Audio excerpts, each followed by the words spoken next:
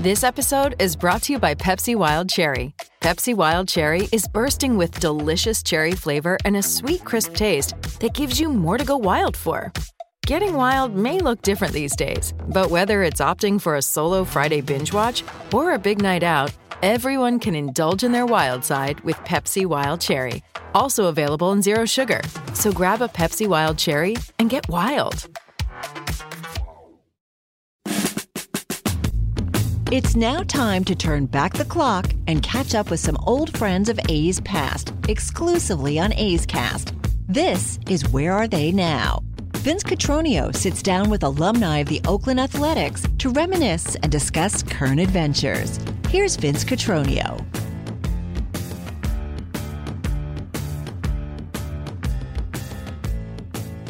On this episode of Where Are They Now, we visit with Huston Street. He was the A's #1 pick out of the University of Texas in 2004. The following year in the big leagues and the winner of the Rookie of the Year, a year where he saved 37 games. He had 324 in his career. And while he played for a number of teams, the A's, the Rockies, the Padres, and the Los Angeles Angels, he had more games and more saves as an Oakland A. So he is always going to be considered an Oakland Athletic. And to the surprise of no one, Huston Street joins us from Austin, Texas. It's been his home forever. He still calls it home. Huston, how are you and the family doing? Hey, I'm good, man. Life is good. Life is peaceful. I'm coaching some Pop Warner football with my two oldest boys. Flag football starts with my youngest son a few weeks. Today was their first day of school, so summer's over. Back to the routine, and it couldn't be better down here. Let's take a step back before you were drafted by the Athletics. We've told the story, certainly in your time with Oakland pitching out of the bullpen. Your dad was a quarterback at UT. You grew up in Austin. You went to UT. You won a College World Series with the Longhorns. You were at the College World Series all 3 years. You were an MVP of one of the World Series. What was that like? Just the whole Austin experience, the whole Street family experience, and having the success you and your teammates had with the Longhorns? Well, first, I think especially in those first 4 or 5 years in the big leagues, if you remember, I gave so much credit to that experience for my early success in the big leagues. I wouldn't have been able to achieve at the big league level so quickly without the experiences of the College World Series, without my coaches, Augie Greedo, Tommy Harmon, Frank Anderson, Lance Hooten, my strength and conditioning coach, and also my teammates. My teammates played with a number of big leaguers at the university who, at the time, I didn't know they were going to be big leaguers. I didn't know I was going to be a big leaguer. I just knew that I was competing against them and with them, but we were a team, and we won as a team, and it gave me so much confidence through those years and those experiences. Now, getting to UT was probably the most formative part of my life, which was obviously my father raising me, and as you mentioned, UT, his ability to play football, winning a national championship, going 20-0 as a quarterback, 3-time All-American pitcher. And I say all that because I got told that stuff by all these other people my whole life. You got to live up to your dad. Are you worried? Is there pressure? And I think one of the best lessons I ever learned at an early age was that my mentality was my choice. That my father loved me no matter what. That what everybody else says is nice, and they're pulling for me, but when they say some of those things, it can make me feel like I have to do something, and I never had to do anything. And my dad always was very, very good at retooling the conversation to, I'm here to help you. And I always felt like having him as a father wasn't something I had to live up to, but rather just a privilege in that I had an expert at my house. I had a man who was his mindset and mentality. I've still to this day never met a human, a person with a stronger mentality than him. And he shared that with myself and my three little brothers every day. And that really was what allowed me. You asked, growing up in Austin, I was James Street's son. To this day, people will say my dad has been passed away for 9 years. God rest him. I love him. I still talk to him every day. I still walk around town. People are like, "Hey, you're," and I'm waiting for it. I don't know what they're saying. 70% of the time, you're James Street's son, aren't you? I'm like, yeah, that's me. I'm James Street. I'm still James Street's kid. And, I'm almost 40 now, but it was a beautiful truth for me to have him as a father who I got to look up to. And he's the reason I fell in love with the university. And the university is the reason that our family has been so blessed in this life. And, so, I think I hope that answers it. But at the end of the day, I just, those first few years, those first 20 years before I got to the big leagues, was everything that shaped my ability to perform at the big league level at such an early age. Houston Street is our guest at our Where Are They Now episode. Houston, in today's game, it's a little bit different because the amateur draft happens around the All-Star game. So college baseball, college regionals, the College World Series is over. And in the years, especially back when you were playing, the draft has already taken place, and you're still playing games, you're still competing. And for you, because you're at the College World Series all those times, even more pressure to perform. And then there was the added to it that everybody knew who was drafted by who, when. Explain draft day to me on when that happened in 2004 when the A's made the call and you were their top pick. Well, in a way, I think, first of all, we were at UT practicing, as you said. Secondly, I think we had a dial-up modem. So, we had to listen to the sound. I think we lost connection 9 times. And there was no draft room. There was all the stuff that they do today, I think, is actually so wonderful in the way that they celebrate these kids who have accomplished so much, who still have a long road ahead. But they get to enjoy that moment. For us, it was equally as enjoyable, just in a different way. But we were all huddled around a little computer with these Harman Kardon speakers that are, spitting out sound that's not quite clear. And you're just waiting for your name to get called. And, I actually think that the draft being after the College World Series is more pressure on the kids for today, because you're still playing. You're still playing for. You're still playing for your future. And make no mistake, all these kids love their universities, but especially the ones who know they're going or have a chance to go in the first, second, or third round. I got drafted before a regional, and it was done. It was over. I remember getting drafted, though. I remember getting the phone call from my agent, Steve, and there was like kind of a moment where he was just like, pre-draft deal, so to speak, but the A's were thinking about taking me with the 36th or the 40th pick. They ended up taking Danny Putnam with the 36th pick. So now I'm like, oh my gosh, they didn't take me. Am I going to go? And, I'd always been a fan of Dennis Eckersley growing up and his style and just that kind of idea. And you hear your name get called. And I remember the first thought in my head was like, okay, like I know my future. Like I know my plan. I know where I'm going. And then honestly, I heard my name get called, and the whole rule that day was like, once your name gets picked, you get out here and practice, right? But like there were some guys that weren't allowed to go listen to the draft in the first 3 rounds because like you have no chance of getting drafted in the first 3 rounds, which is kind of interesting, right? Like you had to go shag baseballs, but as soon as your name was called, you call your mom, call your dad, get excited, and then strap on my cleats and head out there to go field some ground balls. And in a way, it was pure for me.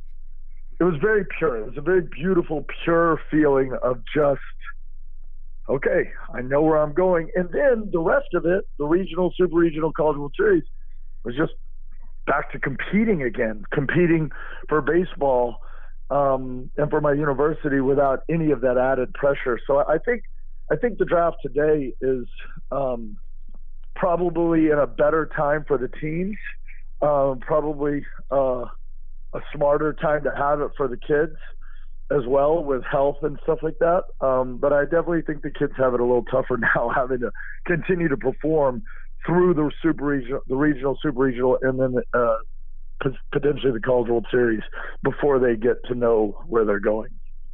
Houston, remind us of the circumstances that made your path to the big leagues so quick, aside from talent and ability and certainly inner confidence that we saw time and time again. But drafted in 2004, and not only the big leagues in 2005, but you're closing. You had 23 saves that year. You have an ERA under 2. Only Mariano Rivera has a lower ERA than you. How did all that happen? And it was such a quick ascent, and all of a sudden you're in the middle of it, and you have to simply deal with it on a daily basis. How did you handle all that? Well, I think it started with the day I signed. Billy Beane was very, very, very open with me, gave me great insight into his mind, his mindset when I signed. And they told me when I signed, which provided me great comfort, kind of an ease of just, you're going to go to single A, you're going to pitch 10, 12 innings. Might take 2 weeks, 2.5 weeks, then we're going to move you to double A. Now, we want you to pitch 10, 12 innings in double A. Depending on how you do there, we may or may not call you up to triple A. And then if you continue to pitch well in triple A, which would probably be for a couple innings in the regular season, and in the postseason, we may or may not actually call you up for September. And I had already set an internal goal of being in the big leagues by September. I was a young kid and super confident, not knowing anything about the big league level, just knowing that I expected myself to get there, and there was nothing else that was going to occur. I was going to get there, and I was going to be successful, and so of course I was going to be good in single A or double A or triple A. Like, if I'm not better than these guys, then I don't belong. And so, the minors was like kind of a whirlwind. I had some great teammates and some great coaches. But it was only 6 or 7 weeks. And then I didn't get the call up. In September. Some of my teammates, Joe Blanton, Nick Swisher on the AAA team did. And while I was happy for them, I was furious because I felt like I could have helped the team. But the bullpen that year in the first half had been one of the worst bullpens in baseball, but in the second half had been one of the best bullpens in baseball. And, that's a rhythm, and Billy is really good at managing that rhythm, and so he just didn't want to upset it. And then got to go to camp in 2005 and a chance to make the team. Pitched, I think, okay. I think I started off pretty hot and finished kind of slow, but we had injuries to Bradford. But the organization, specifically Billy, did a great job of communicating with me throughout the process and my agents to kind of manage my expectations. So even though I didn't get called up in September, you're going to go to the fall league, you're going to have a chance to make the team out of camp in 2005, so don't get down. And all of that stuff as a young kid, I think, was very important for me as such a competitive person, but also such a thinker who wants to know, needs to know, and I think Billy understood that about me. And it started from the day I signed and through my first bullpen with Kurt Young down there in Oakland. Houston, this is the part of the conversation where we get to how you made it work. We talk with you all the time about who Houston Street was on the mound. You were not overpowering. You were a reliever that liked the windup. You barely made contact with the pitching rubber off the extreme first base side of the mound. You had a unique arm angle, and you had the you-know-what of a lion every time you took the baseball. You challenged everybody. You believed that you could get the job done.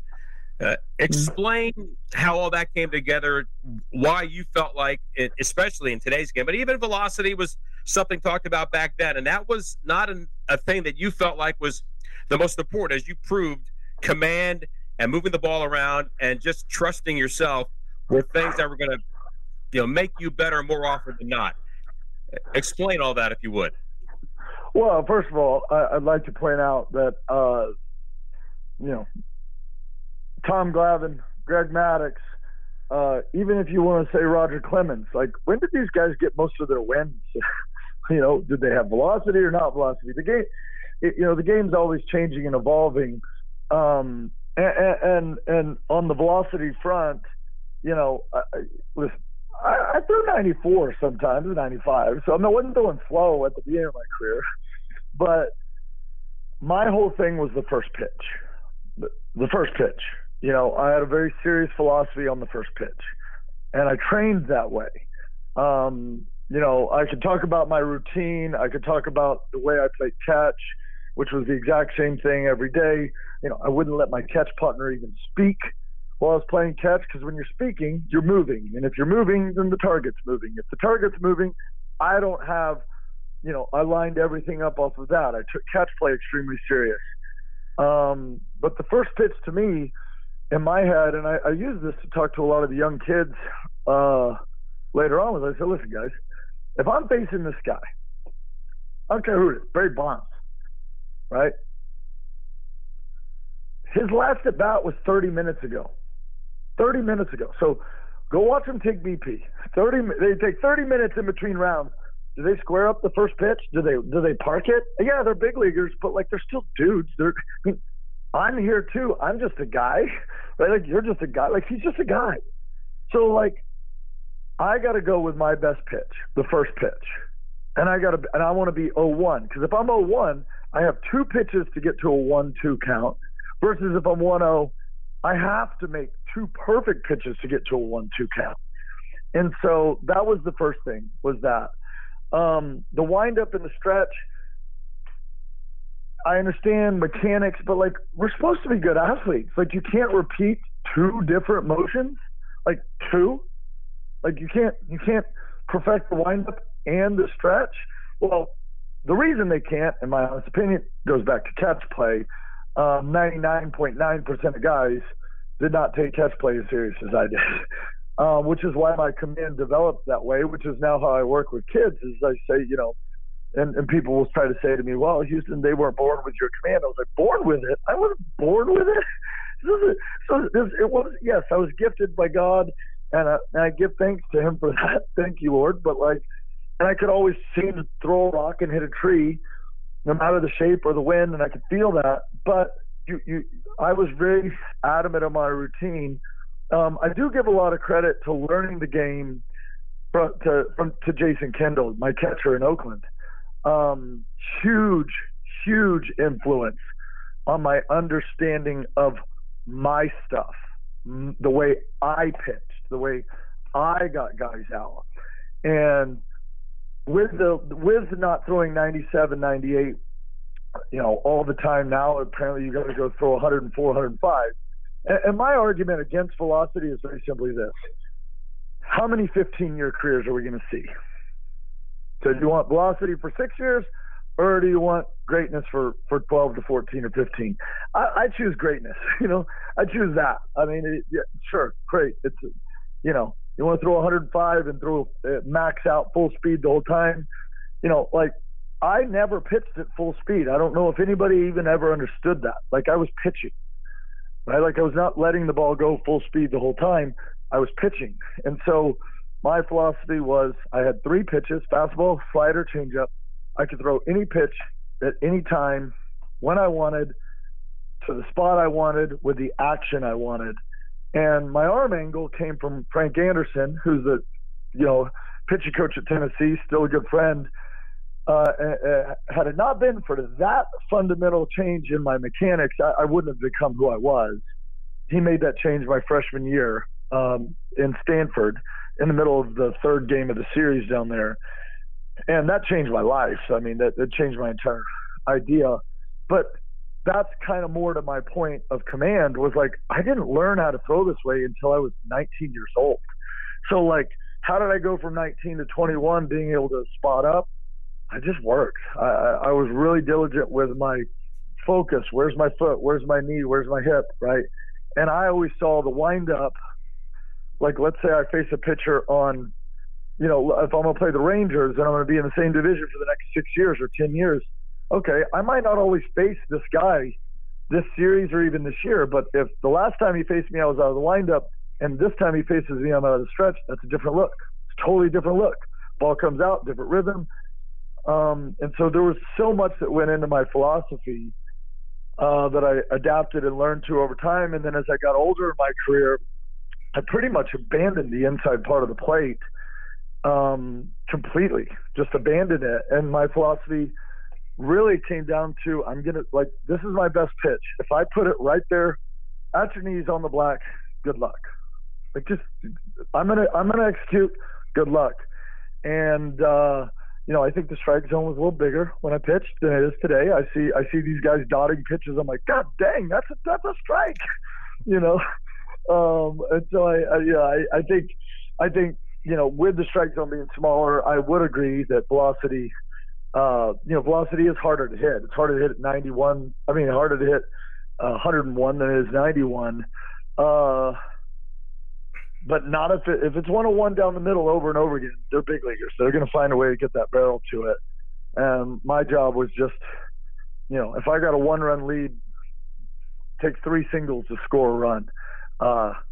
So I'm going to just put it down and away and trust the guys behind me that are all world-class athletes to go make a play. And I always had good defenses. I always had good players behind me and a lot of really good catchers throughout my career. Huston Street joining us in this episode of Where Are They Now? And Houston, the spotlight was on you as a kid. You mentioned it in college as the number 1 pick. It intensifies as it's becoming a Rookie of the Year. More and more people are learning about Huston Street. Then we get to the 06 season, which the A's carry all the way to the ALCS. We'll get to some of that along the way. But I know of your 324 saves, and 94 of those were with the Athletics. One of the most dynamic moments, you kind of glossed over Barry Bonds there before, was the 1-0 game against the Giants in 2006 when you strike him out. How electric was that time, and just the adrenaline that might have been going through your body, but still trying to stay calm in the moment and get the job done like you did? Well, yeah. So, I'm coming in the game, and I see Bonds up third, and I think I got Vizquel second. And so I just want to get to Bonds and have the moment where I can pitch to him or I can walk him. I didn't want to get to the moment where I got to pitch to him, right? So I really had to bear down on those first 2 guys. And, I wasn't really aware of, how long the delay was going to be, but I'll never forget. I get the first 2 outs. The second out I know was a ground out to short. I can't remember what the first out was. But the guy with the orange card comes out, and they change the baseballs, and they got this B stamped on them, in a special ink or whatever. It probably wasn't special, but I convinced myself that it was. And I still have the baseball because I got a save, so I kept all my saved baseballs. That was a Ray Fosse idea, by the way. That's awesome. Yeah, that was a genius idea. A man with such presence and such a beautiful human. Also a gigantic influence on me, especially in the clubhouse, especially in that 2006 year.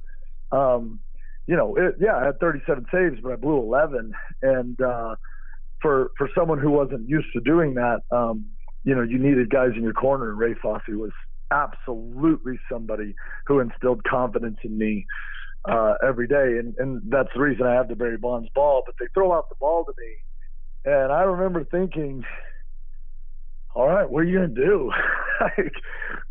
Everyone is watching, and everyone's watching because the guy with the orange card says so. I mean, he literally made me stop in the middle of my routine for 7 minutes, and so I actually channeled that anger. First, your thoughts go to, God, this is a delay, and you have these weak thoughts of excuses and blah blah blah, and then I'm like, no, we can't think this way. So I had to find something to motivate myself. So I just started getting pissed at the guy with the orange card. I'm like, when is this dude going to get off the field? This guy would, and I'm not going to let this guy beat me. I don't care who it is, Barry Bonds. So I'm pumping myself up, and umpire gives me a good call. Get a good call. I think it was 0-1 or 1-0. I can't remember if I got ahead of him. I think I got ahead of him 0-1 with a fastball down and away, and I got the call. Which again, Barry Bonds at the time, you didn't usually get that call, but I got the call. And go 1-1. And I remember knowing in my soul, I was like, if I beat him with a fastball right here and I locate my changeup, which at the time my changeup was still a pitch I was developing. I was developing it while pitching in the big leagues, but it wasn't where it was by the end of my career.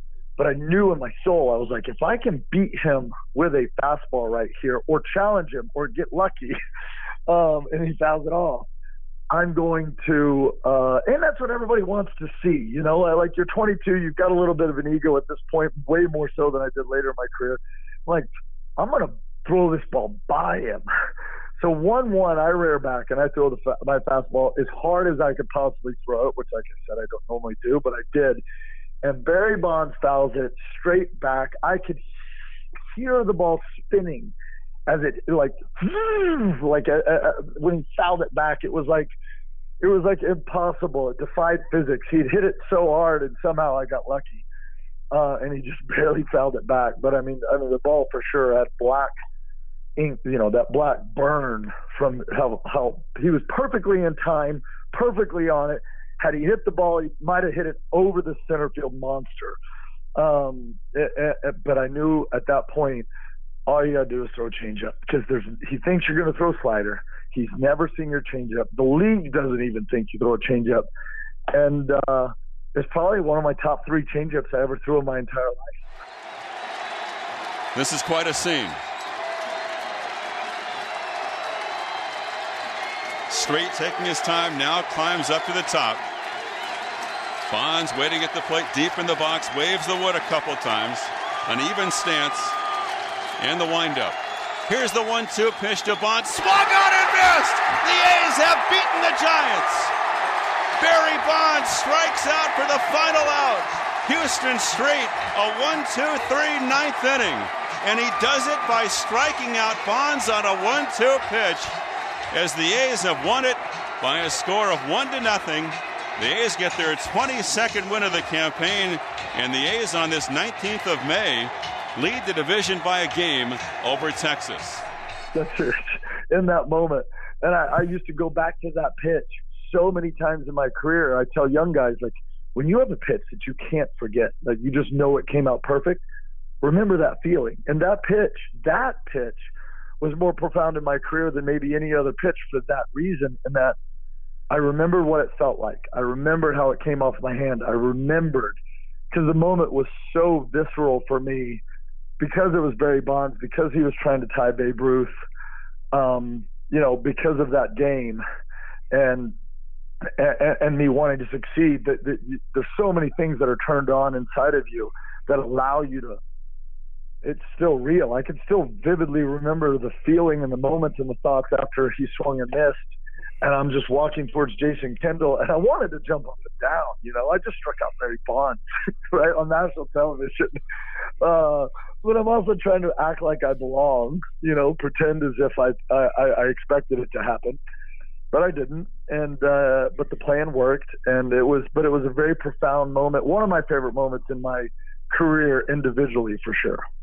Well, Houston, I can promise you that every person that was there and the millions that say they were there, and hearing you recount that great encounter with Barry Bonds, they could still vividly see it as well, with the strikeout and him spinning like a top on that last swing as the game was over. You're a guy that – one of the great things about you, Houston, is that you're a great teammate. And you've already talked college days, minor league days, and even as a big leaguer about how important your teammates were. I look back on that bullpen that you were with guys like super slider Kiki Calero and Justin Duxer with his big loopy curveball, and the late Joe Kennedy, who was a lefty and came in, did a nice job.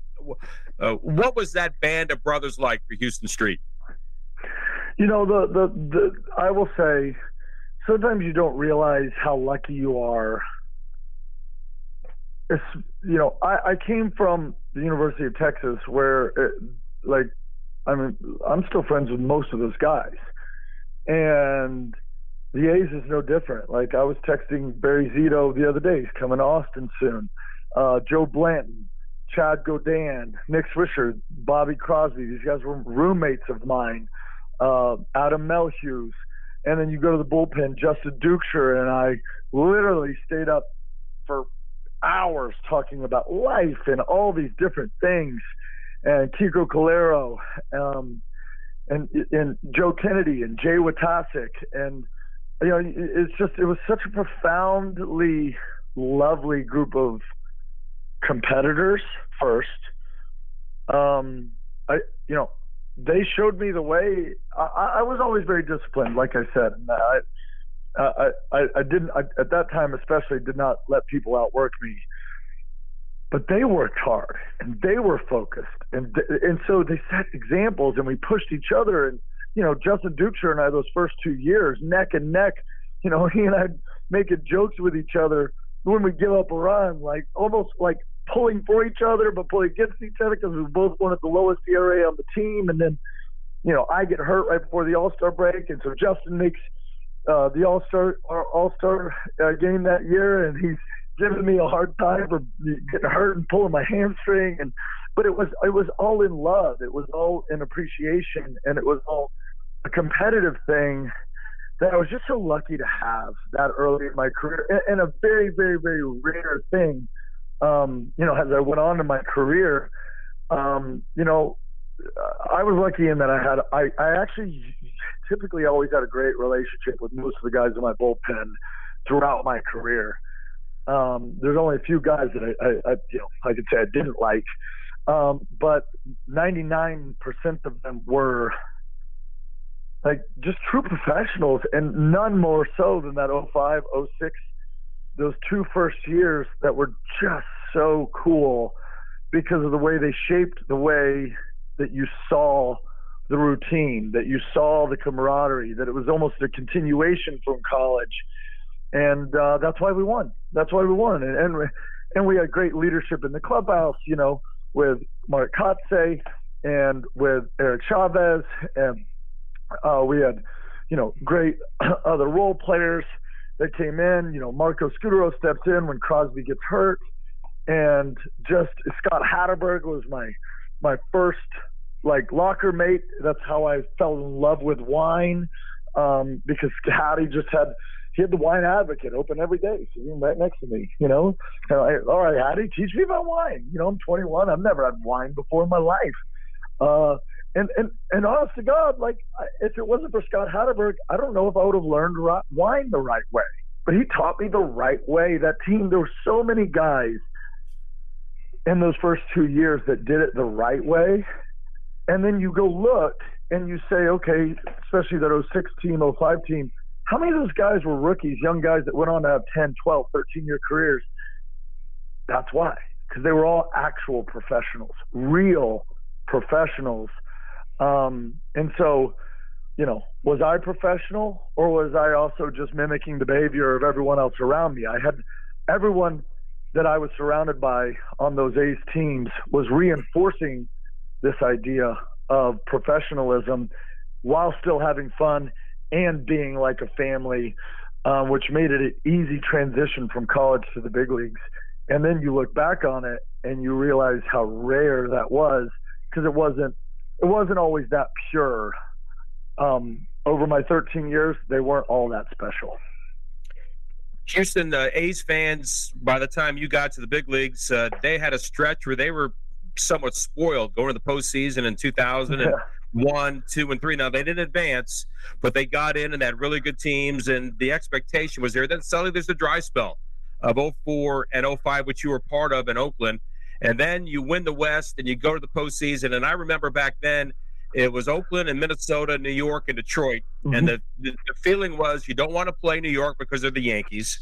And you don't want to play Minnesota because you have to go to Minnesota where there's 1 million people inside a dome. It sounds deafening. And Johan Santana. And Johan Santana, the Cy Young Award winner. That was such an electric series. You saved the first 2 games. You pitched in all 3. Recount what that was like. And as far as, you know, Minnesota was concerned, be careful what you wish for, because the A's came in. You had some guy named Frank Thomas on your club too that really provided some presence, and boy, what a fun series that was. Well, the Big Hurt, I was actually going to highlight that moment first. You know, he was my next locker mate the next year, and still friends to this day. One of the biggest influences on my career and life.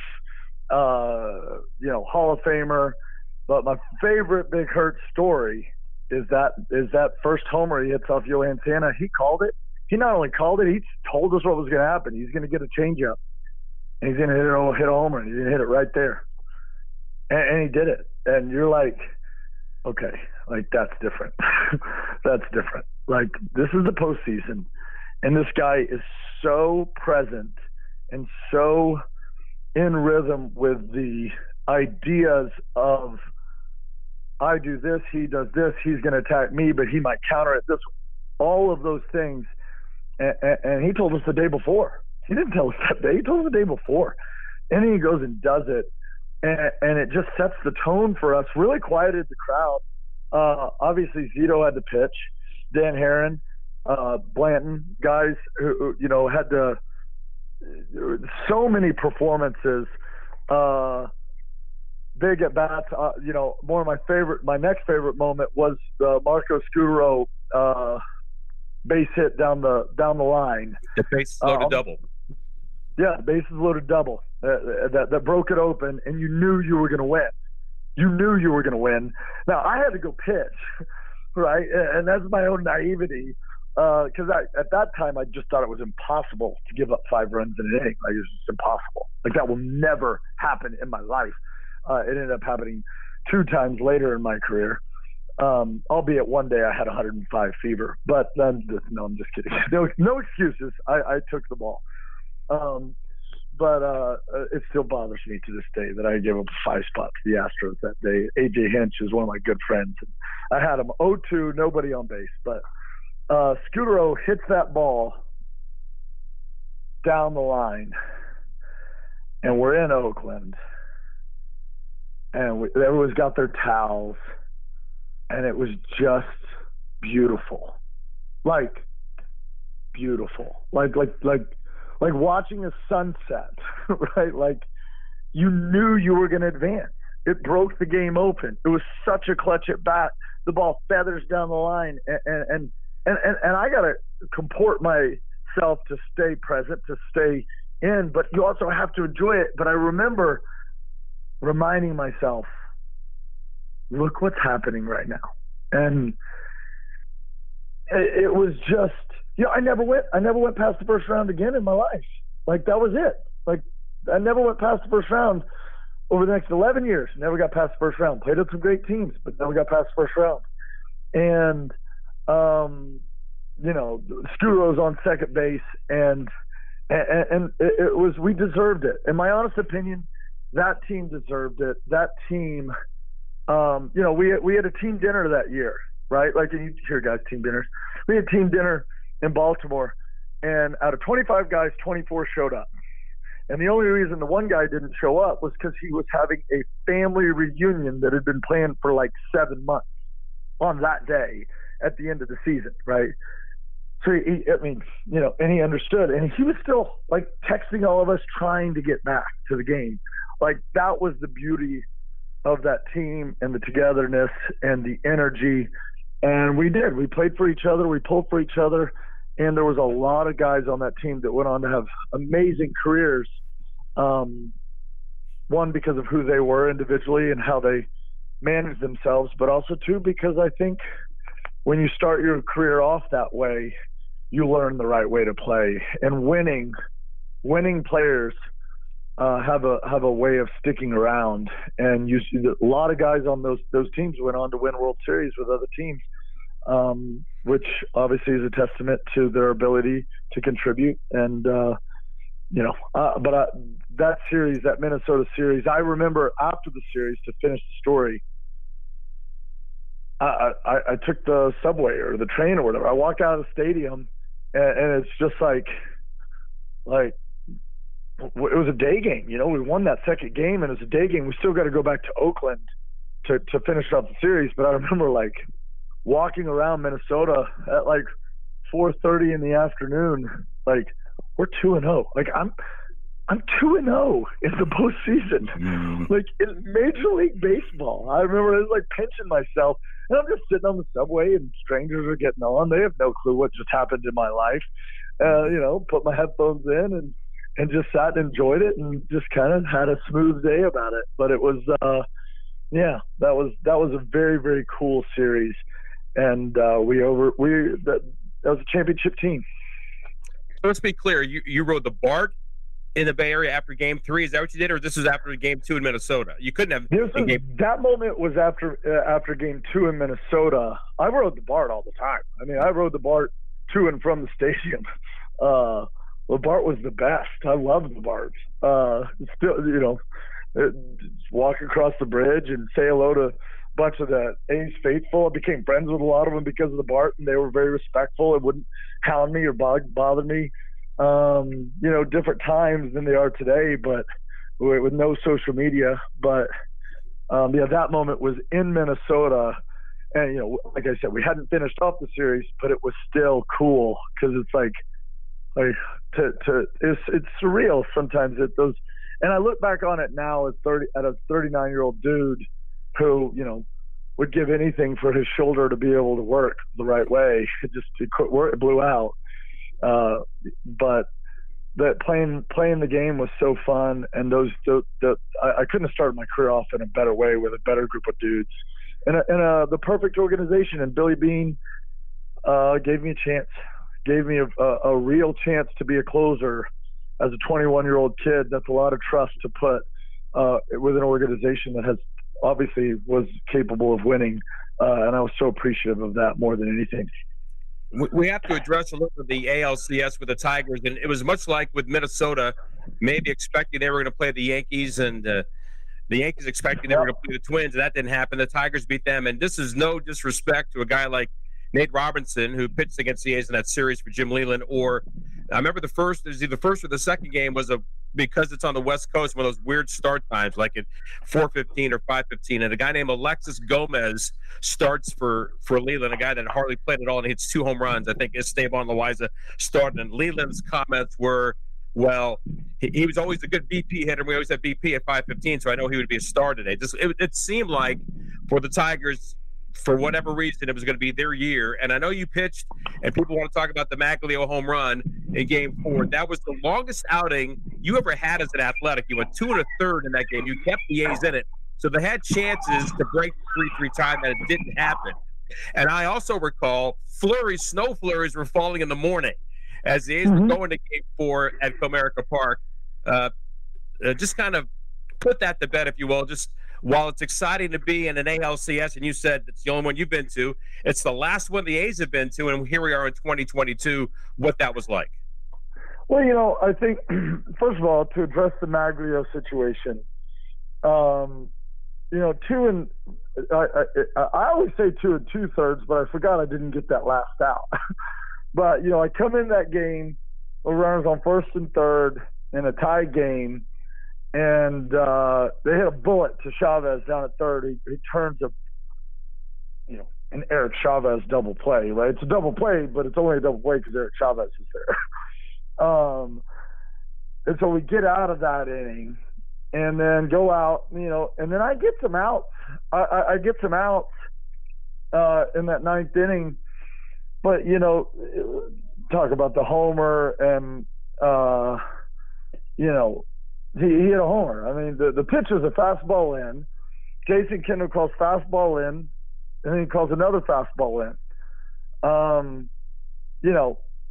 literally faced Maglio the very next year in Detroit, and got him out on a slider, and he grounded out to second base. I'll never forget that. But you have to respect the ways in which adversity can shape you, the ways in which moments can make you or break you. And I remember after that game being asked, I think I did like an hour and a half of interviews, and one of the fundamental questions that everyone kept asking was, how's this going to affect you? How's this going to affect you? How is this going to affect you? And it goes back to my mentality of, what is truth? Like, what is truth in sports? And the truth was that I trusted Jason Kendall. The truth was that it was the right pitch. He made the right call, right? The truth is that I made the pitch, 93-mile-an-hour fastball, 3 inches off the plate.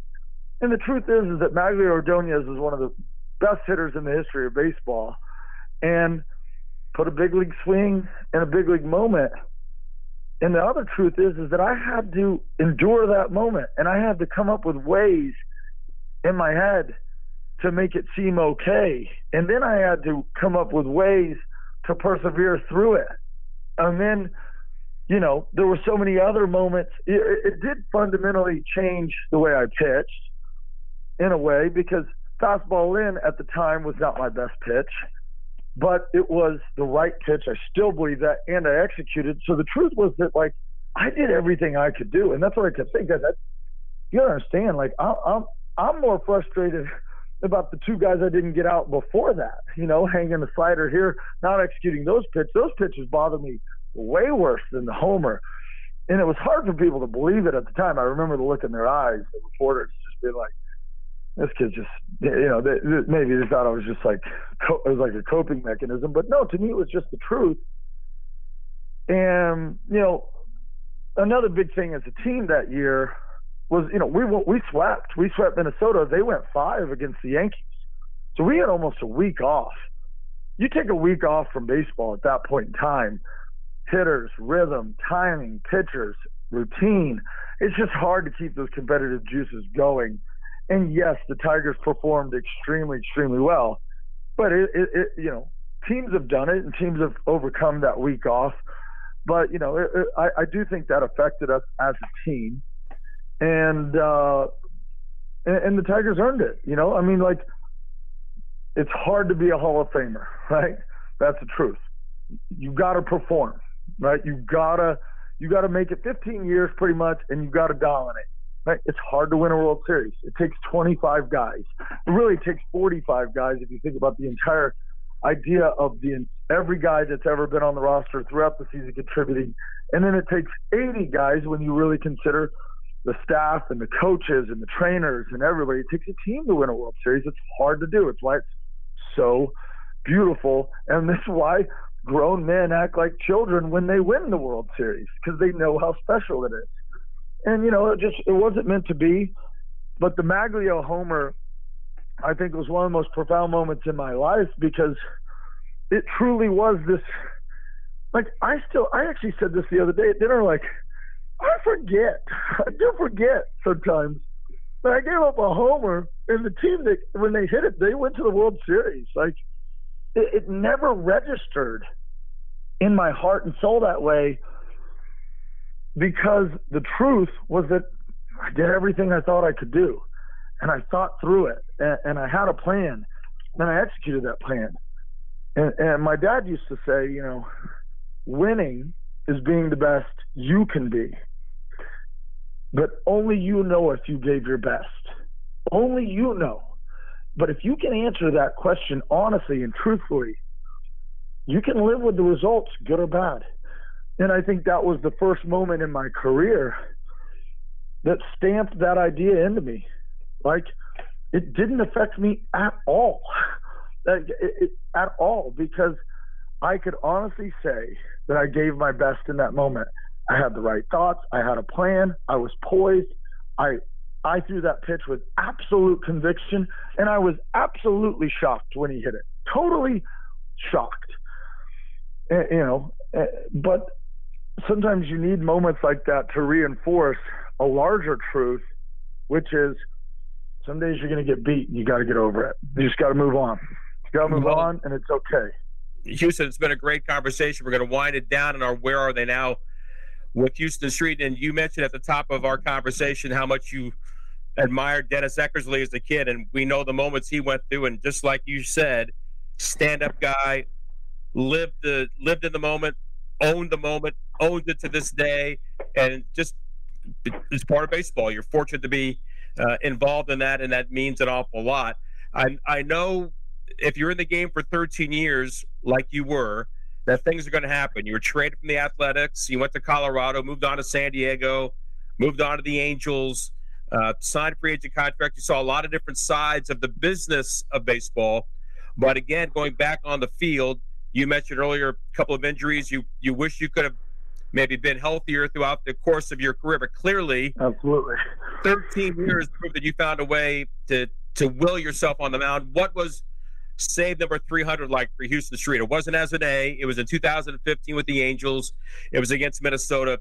Was how much of a culmination, if it was for you, of all the hard work and the position that you played or pitched, what that number meant to Houston Street? I think 300, the thing that meant the most to me about it was just the organization and my teammates' reactions. I was so Joe Smith and Mike Trout. It's my favorite baseball card, of mine. It poured Gatorade on me, and you play. Sorry, I'm getting like choked up, but you play the game as a kid, and you love it. And so, yeah, I mean, truth is, I got 300, and I wanted to get. I thought for sure I was gonna get to 400. But injuries are a part of the game.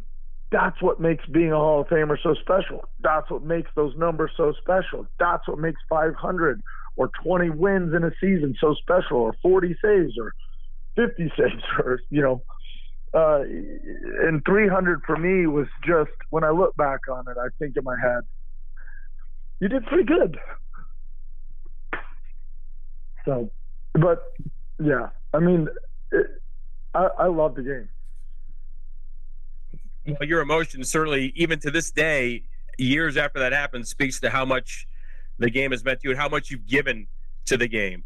Houston, as we say goodbye and wish you and the family all the best in Austin, just one more thought about what it was like playing for the Oakland Athletics, wearing the white spikes, seeing the fans, the crazies in left field and right field, the flags, and just the energy and how much you got out of what it was like to be an Oakland Athletic. Well, I think it's the perfect way to end this, is talking about my experience with the fans.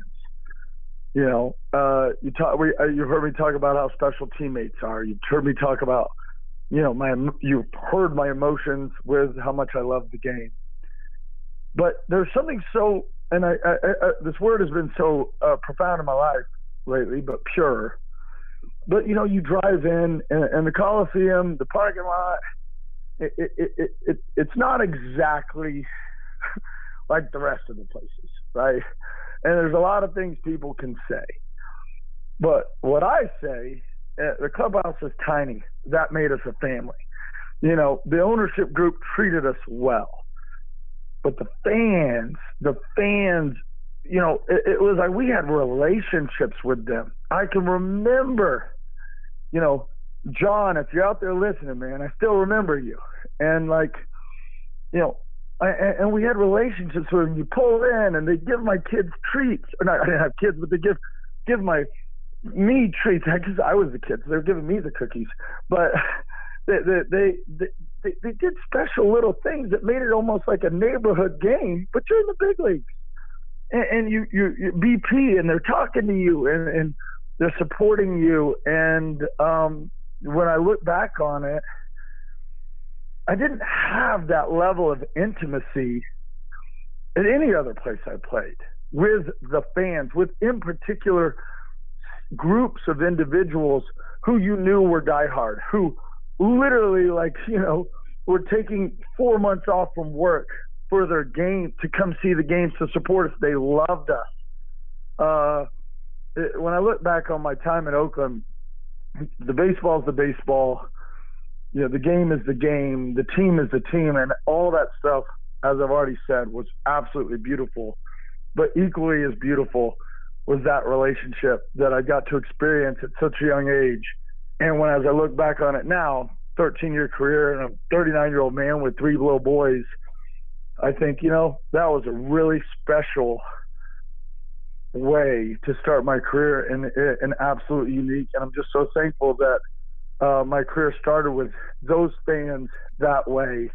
It just made it that much more fun to want to go to the ballpark every day. And that's the way I remember Oakland. I do. I remember it so fondly. More and more as I age, it just gets more and more special to me in my heart. Houston, I can't thank you enough for spending time with us. Great memories, great emotion. Great stories, and all the best to you and Lacey and the boys there in Austin. We'd love to see you at some point at the Coliseum or when the club's on the road, in the Lone Star State. Love for you to pop your head in. You mean a lot to this organization. You mean a lot to these fans. And thanks so much for being a part of this episode of Where Are They Now? Yes, sir. Thank you so much for having me. This has been a presentation of the Oakland Athletics.